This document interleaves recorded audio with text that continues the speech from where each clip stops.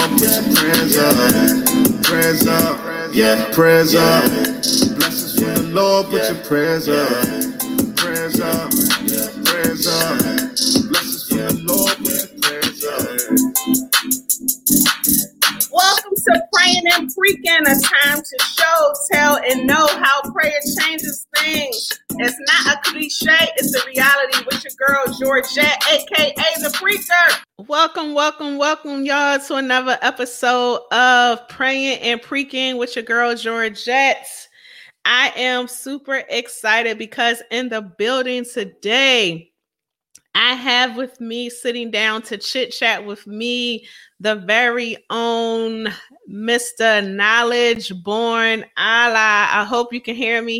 It's raining here, y'all, where we are and where he is. So we're having a little bit of connection problem, but we're going to go ahead and get this thing started. And I'm going to just turn it over to the higher powers that is going to be all right. So I'm going to go ahead and open up with a word of prayer. I love it because as I always say, my guests never know what the topic is until they get here. And so let me go ahead, get into this word of prayer, and then I will share what the topic is with you guys that are listening and also to Mr. Knowledge for the first time. But let me go ahead and hit this word of prayer.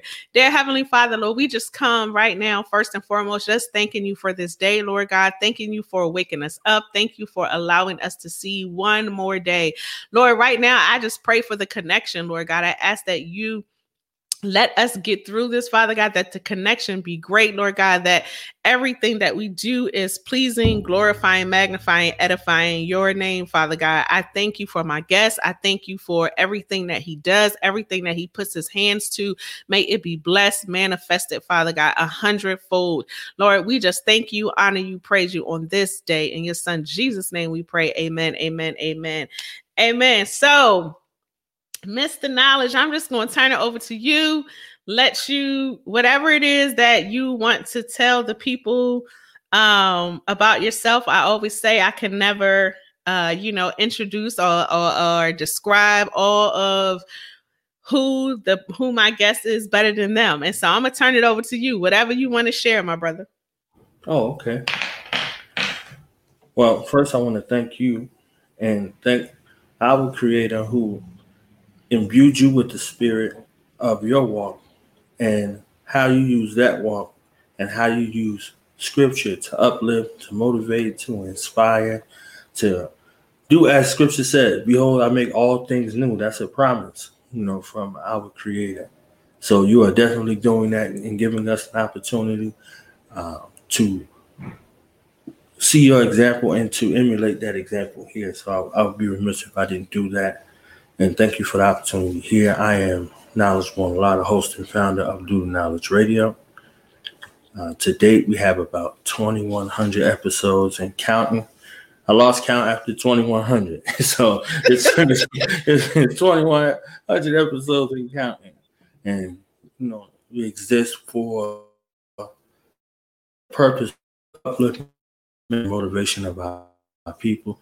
I think we have the talents, gifts, and skills, need a platform or a through line or an opportunity to be shown to the world. We exist as that platform, as that through line, as that springboard to introduce, our people's gifts, talents, passions, knowledge base, and skills to the world. So somewhere where they can find a safe haven to, be who they are and share their brilliance and walk in their purpose and share their story. So that's kind of like one of the mandates around the show. And we've been doing that for about 6 years now and still going strong.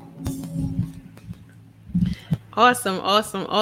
That is wonderful. Yes, this brother is on a lot of different platforms. He has his hands in some amazing stuff. And so I applaud you for all that you do for others. I mean, he does a lot.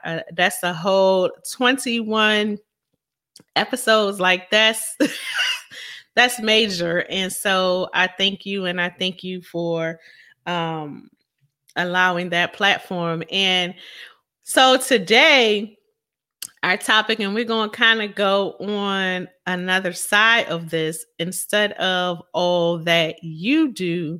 My topic today is knowledge is power. And so I want to talk to you today about who knowledge is. I know what you do and what you offer and all of the things that you do for the community.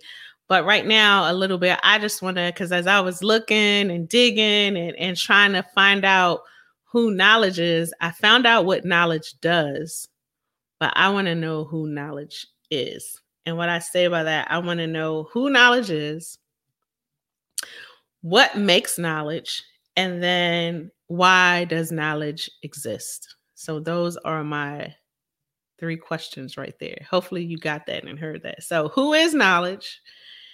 What makes knowledge? And why does knowledge exist? Wow.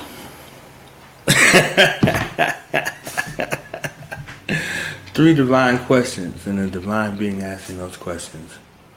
Who is knowledge? Knowledge is the sum total of an ancestral lineage who saw fit to converge together to bless me with the opportunity to incarnate in this realm.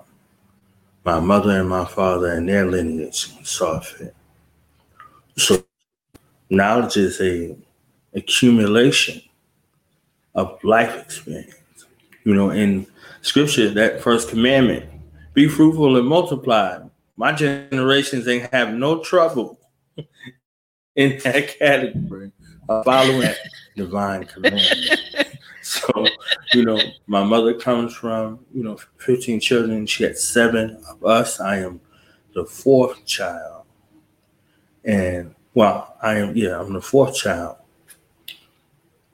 The 3rd son in the lineage. So, directly in the middle, 3 older and 3 younger.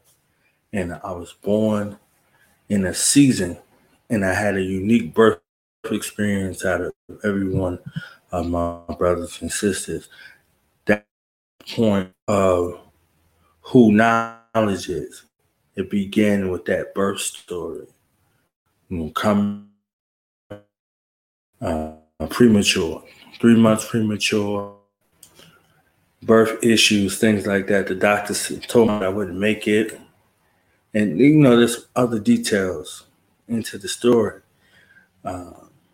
If my mother was not the woman of God that she was, I wouldn't be here. So my mother was walking by faith and not by sight. She didn't allow what the circumstances was down to my birth and the conditions that surrounded my birth to have her dismayed, for her to yield to the temptation and the whisperings of the evil ones who recognized who was coming out of my mother's womb. So that birth story is something that propelled me. And it's more to the story. That first year of my life on the planet were very telling in regards to the hospital and their motivations and intentions and things that happened, within the first year of my life. And these are the things that have me intertwined and molded and shaped in my early life experiences, walk with me in my purpose. So my purpose and I and who I am are very, very, very intertwined. And sometimes I step on my purposes, sometimes my purpose step on my feet, but we keep on dancing. You understand what I'm saying? Until we get this together in a divine manner. You see what I'm saying? In a harmonious manner. And maybe that's our harmony, to step on each other's feet when it's necessary, as a reminder to one another that we are dancing with one another. So, along this path and journey, of my existence and coming into being, adversity, trial, things like that, to your second question, this is what makes knowledge. You see what I'm saying? I didn't run from challenges. I didn't run from obstacles or circumstance. I just told you my birth story. You see what I'm saying? I came into being on that path, and, that path led me through, a time where no matter what trial or test was set before my path, I found a way to turn those obstacles into a blessing, and that's the, both part of, my life in regards to, a trial by fire, like scripture says. My life, existence, my coming into being, my growing up where I grew up, and my love for my family gave me a love for our people. Loving my family, protecting my family, protecting the women in my family, my sisters, my aunts, whomever, gave me a love and respect and honor for Black women. You see what I'm saying? So being in that space and choosing, to walk this path and journey had me fall in love with our people. So I fell in love with my family. I was the protector in my family, and I was a protector in my neighborhood, for what I consider my extended family. So this purpose and path that I walked on is something that came from the womb. Some people, it was a book, or it was this, or it was that. Like, it was my existence. My mother fought enough and thought enough for me to live so that I might walk in my purpose. I believe we agreed in spirit, my mother and father, choosing each other and, already lining out and mapping out what their duties and responsibilities to me was, and my duties and responsibility to them. So, I think we walked together harmoniously. It was a time where we all shared the same name, my mother, my father, and I, as a, grand connector. So just, walking in this existence and seeing the atrocities that happen to our people. You see what I'm saying?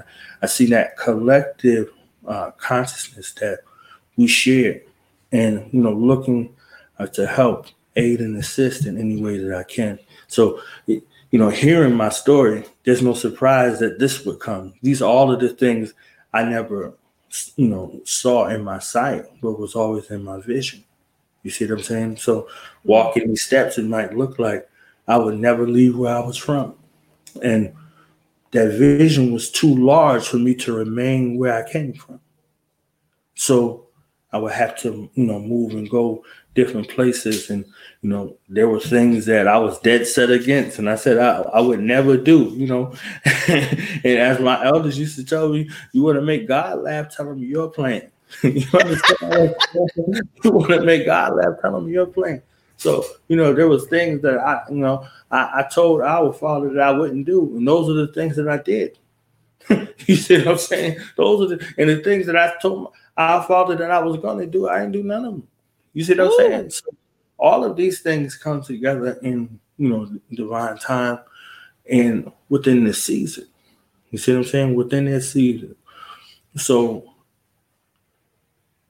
this is how you are able to begin to know what knowledge is. You see what I'm saying? They have something now that I agree with you. I say knowledge is power also. They say knowledge is power when applied. No. Knowledge gives you the power to apply. You see what I'm saying? Knowledge imbues you with a spirit and a power that once you come in contact with a certain knowledge that is for you, it gives you the duty and responsibility to apply. You see what I'm saying? I just had to tell somebody about the goodness of God. That's knowledge right there. You understand? I just had to tell somebody, like turn to your neighbor and tell them God is working on you. That is what knowledge does, because you know with surety that God is working with you. Go tell your neighbor, God said, I'm not done with you yet. You understand? So we know that there's a path and a process to attaining knowledge, and also the path to applying it. So they say applied knowledge is power. No, knowledge is power. Knowledge imbues you with a spirit and a power to apply it. You got to figure out how to apply it after you know it. If you don't know it, what are you going to apply? You have to know it first. You see what I'm saying? It has to be introduced to you. If we say we have a personal relationship, our Lord and Savior, Jesus Christ. You see what I'm saying? And once we get through and remove the doubt and the fear and everything else, and we begin to walk in those steps, now we can begin to apply. That's a separate part right there. You understand what I'm saying? So, but you know, the people have become so, everything is debatable nowadays. It's not debatable. Truth is not up for debate. Facts are debatable, but truth is not up for debate. So knowledge is, was, and always will be. You see what I'm saying? Just like truth. It doesn't change to suit you. You see what I'm saying? It's there as a divine reminder and a corrector. Because if you're on the wrong side of truth, you need to be corrected.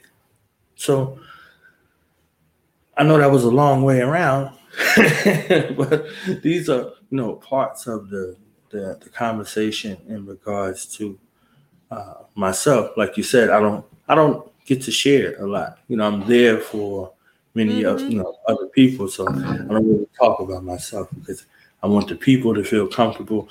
Most of the time, you know, I'm dealing with people who haven't learned how to talk about themselves, and they're in business. They have products and services and amazing things, so you got to get them comfortable with talking about their journey, their products, their services, their business, their talents, their gifts, their organization, whatever it is that is placed on their heart to do, to be able to talk about it, because it's okay. And it's not boastful. It's not bragging. 90% of what people buy is you. 10% is your product or service. Absolutely. So if you're not prepared to present yourself in a certain kind of fashion, then who's going to know about your product or your service? So that's like a beautiful thing, to be able to see that glow and that passion and compassion and that fire about what they do. So I just lead them to it and give them an opportunity to express it. They'd be like, oh man, this was fun. Oh man, I gotta come back. I thought I was so nervous. You understand what I'm saying? Like, these are all natural things that happen, but you move on them. And I hope I answered two of your questions. The last question was what again? I know I answered two. You answered it too. The last one was, why does knowledge exist? And you kind of tied it all in. Okay. Yeah. So we got it. I exist based off of my agreement. You know, we all make an agreement with our Creator before we come here, and that is not haphazard. Everything is done on purpose. So what the agreement that was made with our Creator, with our ancestral lineage, down to our families and our coming into being. See, the beauty about it is we know all of it until we get here. And we go through that womb process. That womb process erases our memory. So we have to start from scratch. And if our parents aren't prepared for our arrival, if they forget too, we all got to figure it out together. You see what I'm saying? So, I was thankful that my mother didn't forget. You see what I'm saying? My mother nor my father, they didn't forget. So, me coming into being, they were able to walk with me. I was able to walk in my father's example and my mother's example. You know, one physically, one spiritually, and how it moved in regards to the rest of my family, and then having passion and patience and care and love for our family and then for our people. Because this walk that you walk, you get spat on, you get persecuted, you start taking it personal. And then you remember Big Mama said, baby, they talked about Jesus. You understand what I'm saying? So you get that reminder like, oh, yeah. And you go and you read the stories of the prophets. They were there as an assistance for their people, and all of the people turned on them. You understand what I'm saying? Like, so this is not a new phenomenon where you say, okay, you want to stand up and help your people, that the same people you try to help would yell, crucify him, or give us Barabbas. It's not a new thing. So us walking on this path as sons and daughters of the Most High, these are the things that you have to get used to. You see what I'm saying? And so, like, this is why you exist. This is why you in the game. You're not in the stands. You got a jersey on. You in the game. So you got to move according to the game, unless it's a timeout or they put you on the bench. So you're in the game. Just That's gotta be good. reminded. Wow. That's good. That's good. That's good. All right. And so my next question for you, or what I want to talk about next, is how does it feel to be a Black man in the world today? Huh. I tell you, I need to get your questions together. What's the level? How does it feel to be a Black man in the world today? So not just America, in the world. No, in the world, yes, in the world. So recalling my experiences, it's something sort of bipolar about being a Black man in the world today. Something very bipolar about that. Like the diagnosis of bipolar disorder or the diagnosis of multiple personality disorder. You see what I'm saying? Like it's akin to that experience with these mental health diagnoses that you're carrying around, that you have to be, as Paul says, all things to all people. So being a Black man in the world today, you find yourself looking and longing to be accepted and loved for who you are and not for what you do. Like you said with this conversation, there is no love for a Black man in the world today for who he is. There is a great tolerance for what a Black man does. If you can run, if you can jump, if you can sing, if you can dance, if you can buffoon, if you can coon, if you can be everything docile, everything other than who you are, you're fine in the world. But if you stand strong as a Black man who loves his family, who loves his children, who loves his people, you can find yourself on the wrong side of a weapon, a jail sentence, a mental health stay. You understand what I'm saying? Being despised and rejected because you stand as who you are, not as who the world perceives you to be. So it's a path not for the faint of heart, that feeling of being a Black man in the world today. So you go places where people pretend to love you, pretend to care about you, to pretend to be concerned with you, internally and externally, because you got to go through the same thing. A young athlete or a young entertainer in those industries, because these are the only industries where you find a Black man in, because they can be controlled and manipulated in those places. And they have to hold how they feel in those places because there's so many other people in their life that they're responsible for. So they could see some atrocities and can't be vocal about them because they have to take care of generations. And then when you see an instance where one does speak out, they're left alone. They're like, oh man, here they go. And then the people on the sidelines, it's like, why did they do that? So first it goes from, why aren't you, with all of this wealth or with this money or whatever, saying anything about what's happening to us? And then when they do say something, they're caught in this catch-22. So the people that's depending on them and what they do based off of the services that they provide are now in jeopardy of losing that because their emotions got the best of them at the moment. Or it might have been over a time and they just decided this moment to speak, to say something. So oftentimes we don't know on the outside looking in the trials and tribulations that come along with that. It's trials and tribulations with just being a Black man, period, in the world. all of these things. So you have to fight through all of these things in order to exist. So this is why I said the multiple personality disorder, because anybody else that had to endure these things that we have endured and that we have inherited ancestrally as well would be in a place where they'd be checking out of here, trying to take their own life. They'd be heavily medicated. They'd be on some type of controlled substance to try to numb or forget their existence. And then, some go even further to say, I'm not a man, I'm something else.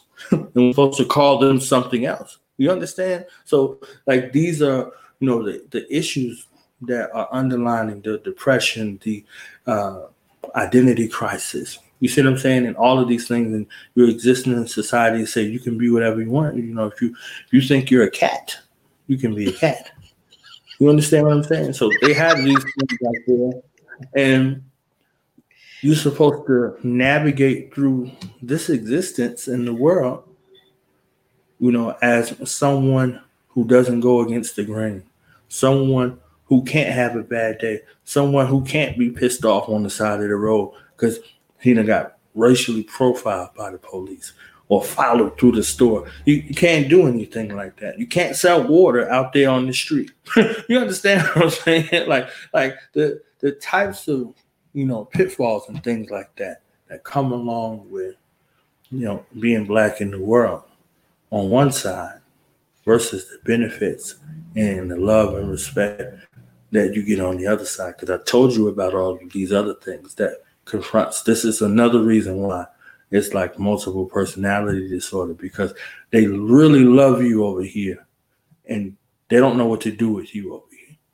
You see what I'm saying? So there is a space and place where you go, where you're loved, where you're supported, where you're uplifted, where you're anointed, where you're appointed. You see what I'm saying? And this is amongst those real, amongst your people. Like Jesus said, who is my mother and my brother? Except they do the will of the one that sent me. You see what I'm saying? It goes into your qualifications. So that may not be your physical brother and sister. That be your brother and sister in that walk that you walk. That comrade, that confidant, that one who understands you, and y'all are linked based off of the walk that you have chosen to walk. You see what I'm saying? So it goes in layers and perspective. So I can't just say, okay, this is the black man's experience without painting the total picture. It's far and few in between in these instances nowadays, but they exist. And you have to search and seek and find them, just like scripture says, seek ye first the kingdom of heaven. So you have to find that space within your existence as a black man in the world where his righteousness will be added unto you. And I found his righteousness on the path of service to our people and a grave deterrent for our enemies, because we do have them. All right. That's that. What I say, knowledge is power. Okay. So, all right. I'm telling you, as I was preparing for this chit chat and this conversation with you, I really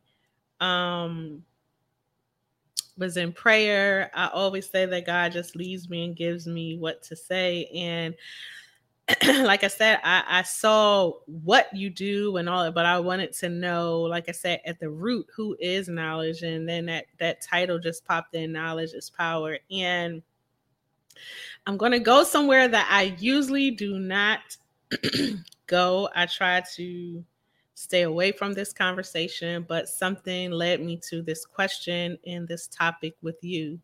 And so coming from law enforcement, I don't know if you know, but I was a police officer for almost 15 years, serving in Washington, D.C. And I always stayed away from the police issue, the race issue, all of the things that go on just because was always on both sides, you know. But now I'm no longer there. And so I want to know, and I want to talk to you a little bit about this Black on Black crime. And I have a follow-up with that. More importantly, how do we stop it? And how do we, because you and I with people as voices, like all last year, I just kept saying, I heard the word woke, like that we have to be woke to what's going on. And woke may mean something different for everyone.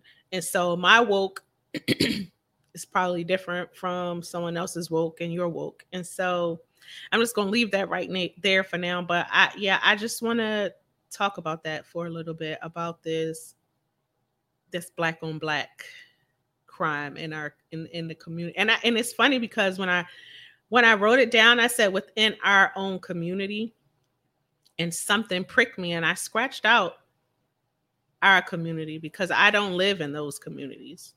And something stopped me from even writing that. Even though I'm Black and I'm a woman, I don't live in, I'm from those communities. That's where I was born and raised, in that community, but I no longer live in that community. And it was really, I don't even know why something stopped me from writing that. And so, so I have to really dig into that question myself. But I'm just going to leave that right there. So I want to hear Knowledge's opinion topic of this Black on Black crime in the Black communities. That's a good one. That is a good one. I told you I was coming. I told you I was coming for you different, my brother. I just, related from scripture when they told Jesus, hey, your mother and your brother is outside. And Jesus said, who is my mother and who is my brother? So now we have to look at that when addressing the situation of Black on Black crime, Black on Black violence. If you don't know who you are, because knowledge is power. Back to this again. Knowledge is power. If you don't know who you are, if you don't know where you come from, if you don't see value in your own life, you will not see it in your people. I come from the Bible and the Quran, both backgrounds. Both of them provide insight into the psychology and the motivations that lie deep within the deepest recesses of the mind and the heart of men. And then the Quran says, where you find no good men, you will find no good women. Where you find no good men, you will find no good women. So this process of identification, it begins with someone standing to make a capital gain of how you see yourself. If I can control how you see yourself and your diameter of thinking, you never ever see yourself of any worth and value. You find yourself in an abusive relationship, continuously in the state cycle of abuse. And we know that hurt people hurt people. So an abused and traumatized person that's in this cycle of abuse and is addicted to the cycle of abuse, you think what is that? They think that this is what all there ever be.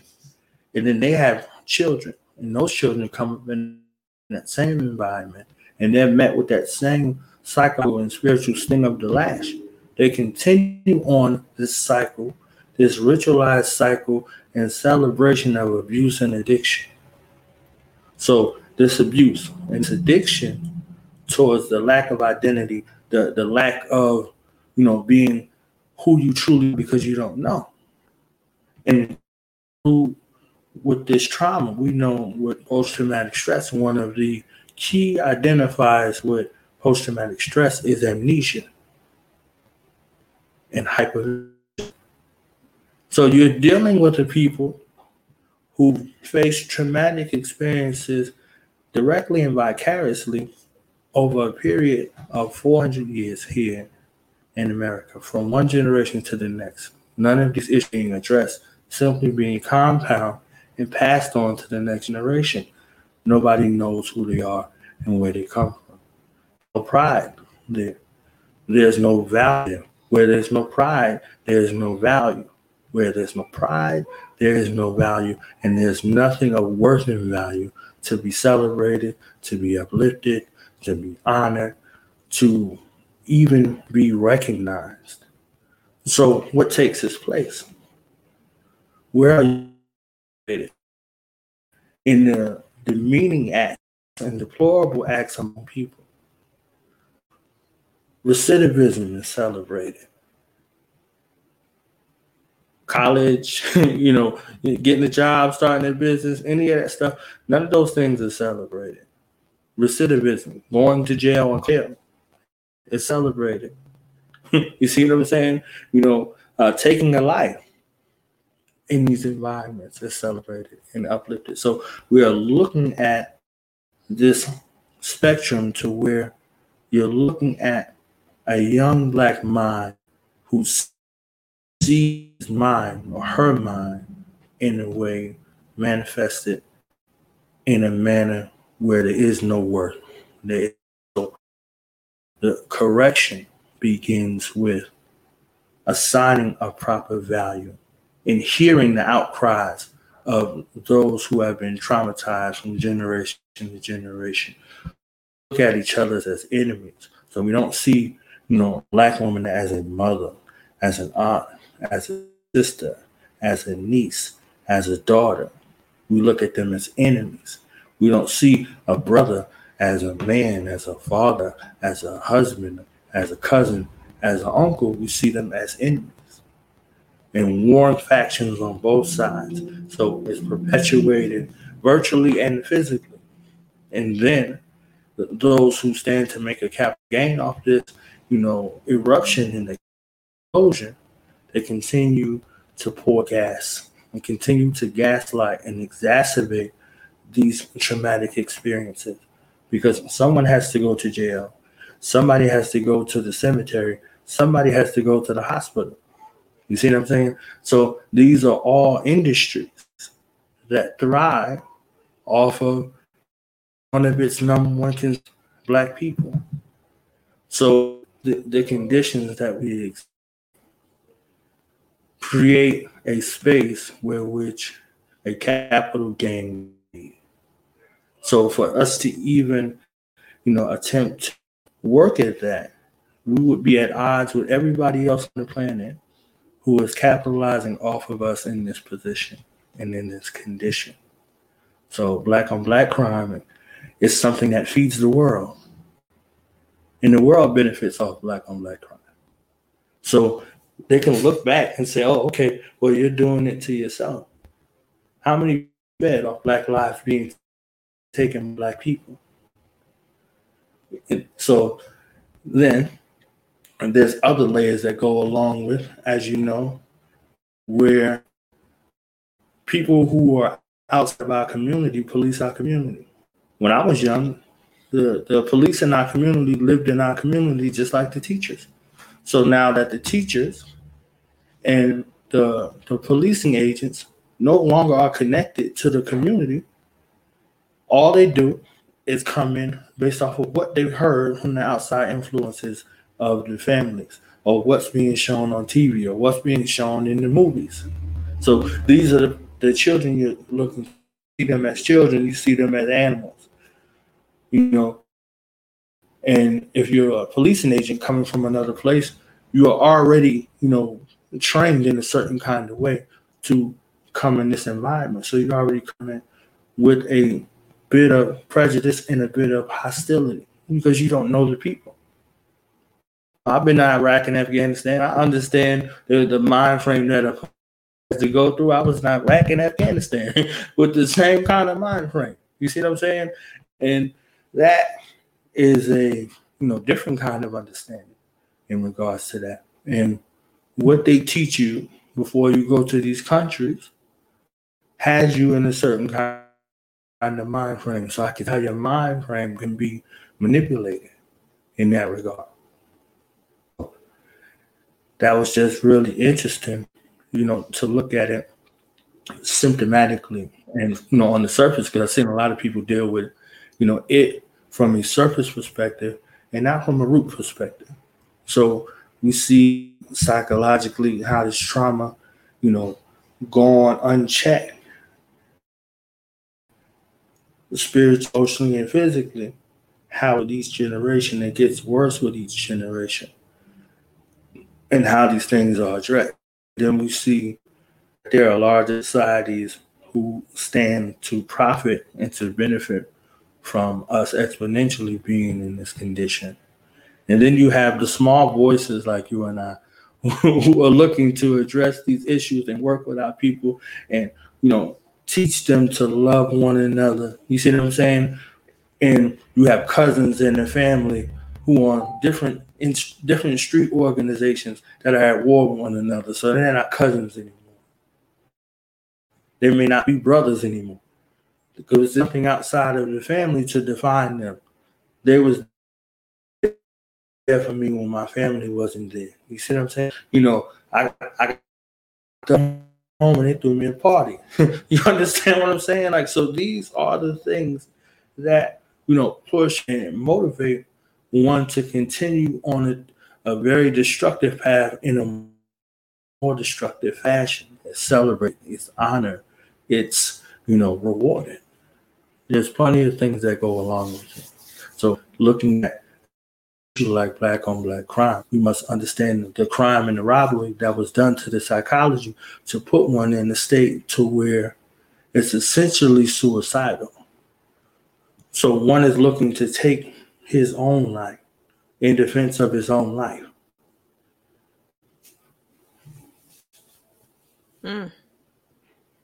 Wow. I know we could talk about that like forever. I mean, that's just an ongoing conversation that will always need to be addressed, that will always need to be tackled, that will always need to be, just talked about. I mean, I'm just going to leave it at that. And I'm just going, I mean, it's some of the things that I saw policing in DC, just in coming from Philly and, growing up in the hood, and just, it just boggles my mind. And I was just talking to a friend the other day who is an assistant principal in Philly, and one of her students was killed over words. Like, I mean, he was a teenager and a grown man killed him for some words that they shared to each other. And it's just a lot. And like you said, it's on so many levels, and it goes so much deeper than we can definitely unravel in this conversation right here. And so, but we just have to keep addressing it. Like I said, keep talking about it and keep doing what it is that we can do. And just every little thing makes a difference. And so, so. All right, well, I'm going to leave that there. We probably can have a part 2 on that one for sure. But I want to know, and I always ask all of my guests, and I thank you for that. But I want to know, what does prayer mean to you? That's the greatest question in the universe right there.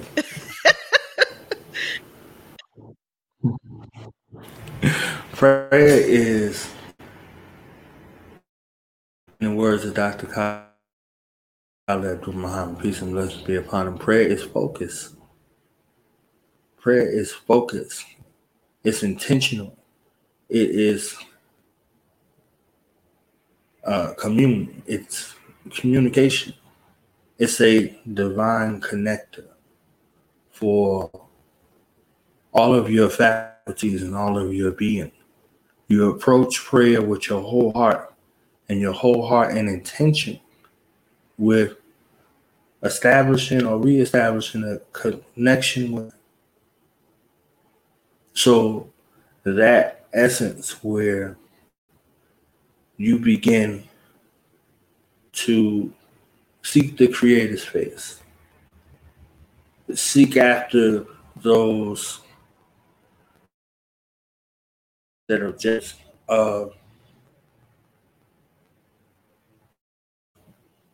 nothing else. You leave everything else off of the table. You know, my mother said, you know, she don't got common sense. She got God sense. And she also said, if you got 24 hours in the day, I know you got 10 minutes for God time. Take 10 to 15 minutes out of your day. So prayer for me is God time. You know, I grew up in the world, and the beauty of the Islamic world was 5 times a day at least.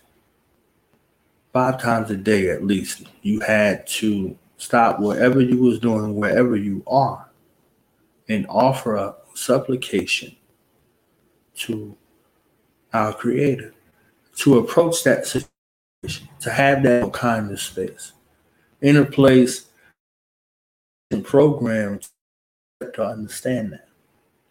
Remarkable. So I used to be at work. You understand? It didn't matter what it was. You know, you had to go do what you had to do. That beseeching in that kind of mind frame. And it's an interesting story that goes along with it. It was told in the story that Muhammad made this ascension into heaven to find out when the Muslims were supposed to pray. And the story says that they started off with our Creator told Muhammad that the Muslims needed to pray 100 times a day. And he went back and he met Moses, and Moses said, nah, that's too much. They won't be able to do it. So it went from 500 to 50. And Moses said, nah, it's too much. They won't do it. And then the number went from 50 to 5. Moses said, nah, they won't do it. It's too much. And it's reported that our Creator said, no, it's 5. That's what it's going to be. And you would think that in 24 hours, you got 15 minutes, 5 times a day for the Creator of all. And there's some that don't do it. It's too much. So whether the story was true or not, we still do find that people don't have 15 minutes out of a 24-hour period, one time a day, to commune and to be in a space of our Creator. And because we don't have that time, we don't think we have enough time. It's people trying to get 80 hours out of a 24-hour day for what they deem as important. Prayer is a reminder. So life brings people together, and so does death. I think death brings more people together than life. So depending on where you are and what you glorify, this is what you'll be attracted to. So, you know, you see family you ain't seen in 80 years, and they say, oh, Lord, you know, we got to meet on a better occasion than this. And, you know, we got to stay in contact with each other and just not be with somebody in the family and blah, blah, blah. But death is a reminder. Death is an opportunity, just like life is an opportunity. If you have breath in your body one day to get it right, you have a chance to get it right. And death is a reminder that this physical ship has a shelf life and it will expire. And then you have to turn before the Creator of all and answer for the gift of life that He gave you and what you did with it. What you did with this gift of life. You see what I'm saying? So prayer allows you to seek and meditate and walk in that spiritual space that you need for reflection, for answers that you may just have questions looming in your, not ask for anything, but to for what you already received. Because you have a mind, and when you go into prayer, you come out with answers, and you ain't even asking questions out loud most of the time. And the beautiful thing about Scripture, you can have something weighing on your heart. And you open up the Bible in no order. Scripture, that's exactly what you needed right at that particular time. That's prayer. You see what I'm saying? Your dealings, whether they're difficult or not, and you find a way to get through that experience without losing yourself in that experience, that's prayer. You see what I'm saying? That's also charity, because you know what you're capable of doing. So if you allow that person to get on out of your way, that's some charity. You understand what I'm saying? Prayer is charity. Prayer is all of these things. They're all encompassing experience to where you begin to walk in that instance to see a thing for what it is and not for what it simply appears to be. So prayer allows you that space to be able to truly know God in all of the various facets and forms of revelation that God reveals to us. Awesome. I love it.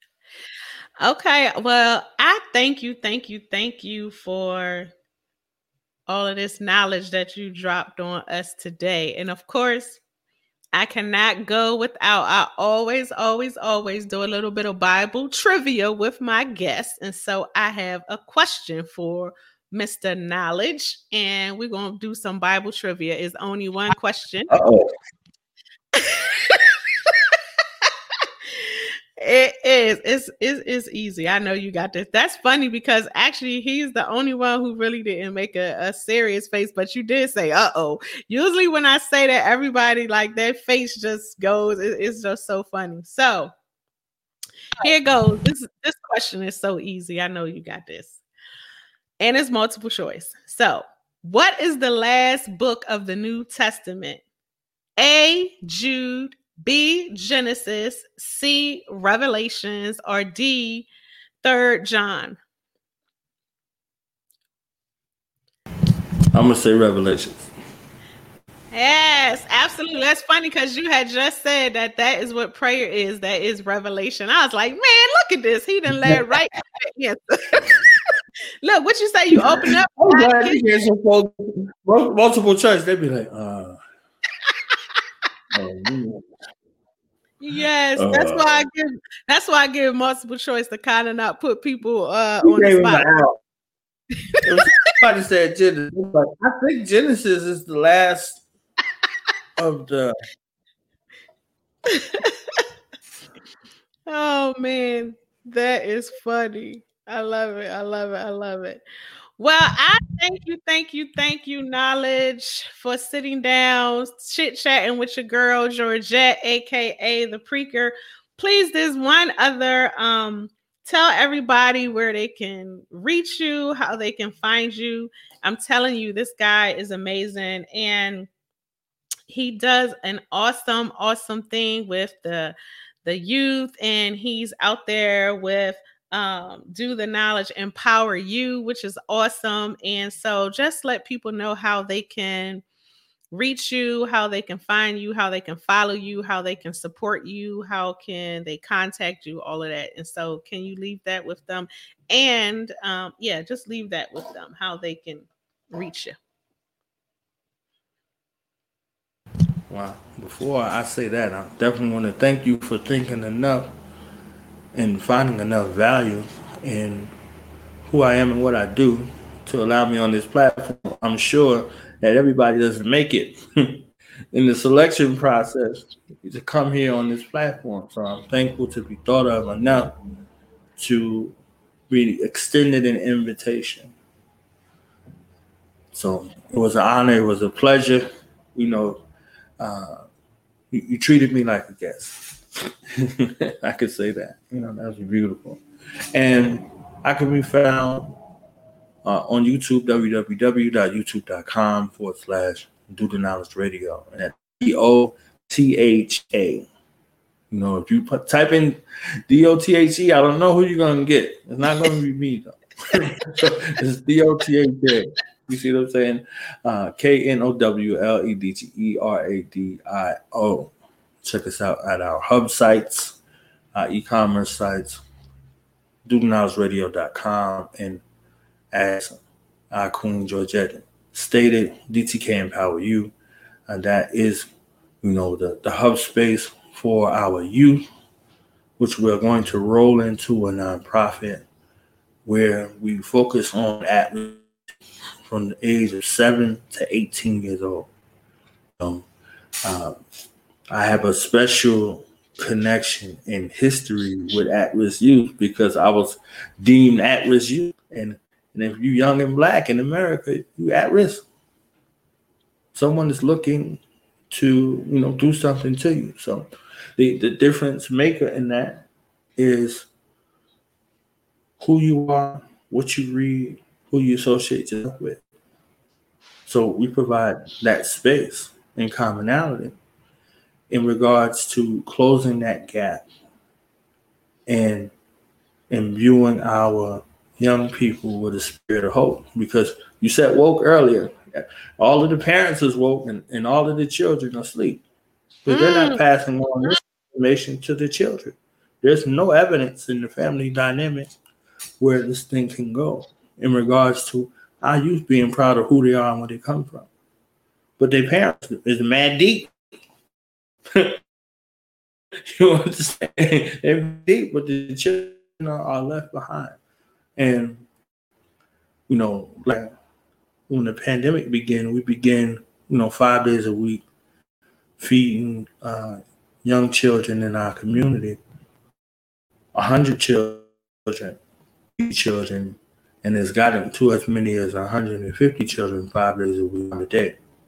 So we had a concentration on the youth and the elders. So there's a few people that's assigned to the elders and a few of us that are assigned along with this one meal 5 days a week. There's some guidance, there's some love, there's some compassion. We don't know what's going on in their home. But we know when we link up with them, we meet with them, they see brothers and sisters that look like them, loving on them. You see what I'm saying? Respecting them. We're not taking a job. You understand? You ain't coming with no job and think you go get away. We try, because we tried when we were young. But that consistency and that commitment to them, and they have a commitment to us. It started off and it just continues to extend. So DTK Empower You, is for our youth. It's crazy that we have an organization for our youth, but we have to have an organization for our youth. So there's so many pitfalls and traps that are out there that are waiting for them. They have to have a place where they can go and, bear their soul. So before prison, before mental institutions, before the cemetery, we have a duty and responsibility for our future generation. So that's, in a nutshell, what DTK Empower You is about at-risk youth from the age of 7 to 18. Because these are, I believe, the most trying times in a young black child's life. You know, we have other services from 19 to 35 for, you know, that particular group, because just because you change digits don't mean you change mentality. You could be lost in the sauce out there at 35. I know you done met some old fools running around here in their 60s and their 70s, you know, but we got that, you know, 19 to 35 group as well. So, you know, but the youth is our niche focus, you know, in word and in deed. So social media wise, if you want to be a guest on the show, you can email me at doodleknowledgeradio@gmail.com. IG, you can find us on the business page, Do Knowledge Radio, or at KnowledgeBorn Alive 357 on Instagram and Twitter, at KnowledgeBorn15. Again, thank you, Queen Georgette, the Preacher, for allowing me to get my Preacher on this platform right here. Awesome. I thank you for indulging me. I thank you. All right, y'all. This was another episode of Praying and Preaching with your girl Georgette, aka the Preacher, where we come to show, tell, and know how prayer changes things. It is not a cliche, it's a reality. And like I always say, I'm out. Deuces. See y'all on the next episode, and we are out. Bye. Lord, put your prayers up, prayers up, yeah, prayers up. Blessings from the Lord, put your prayers up, prayers up, prayers up.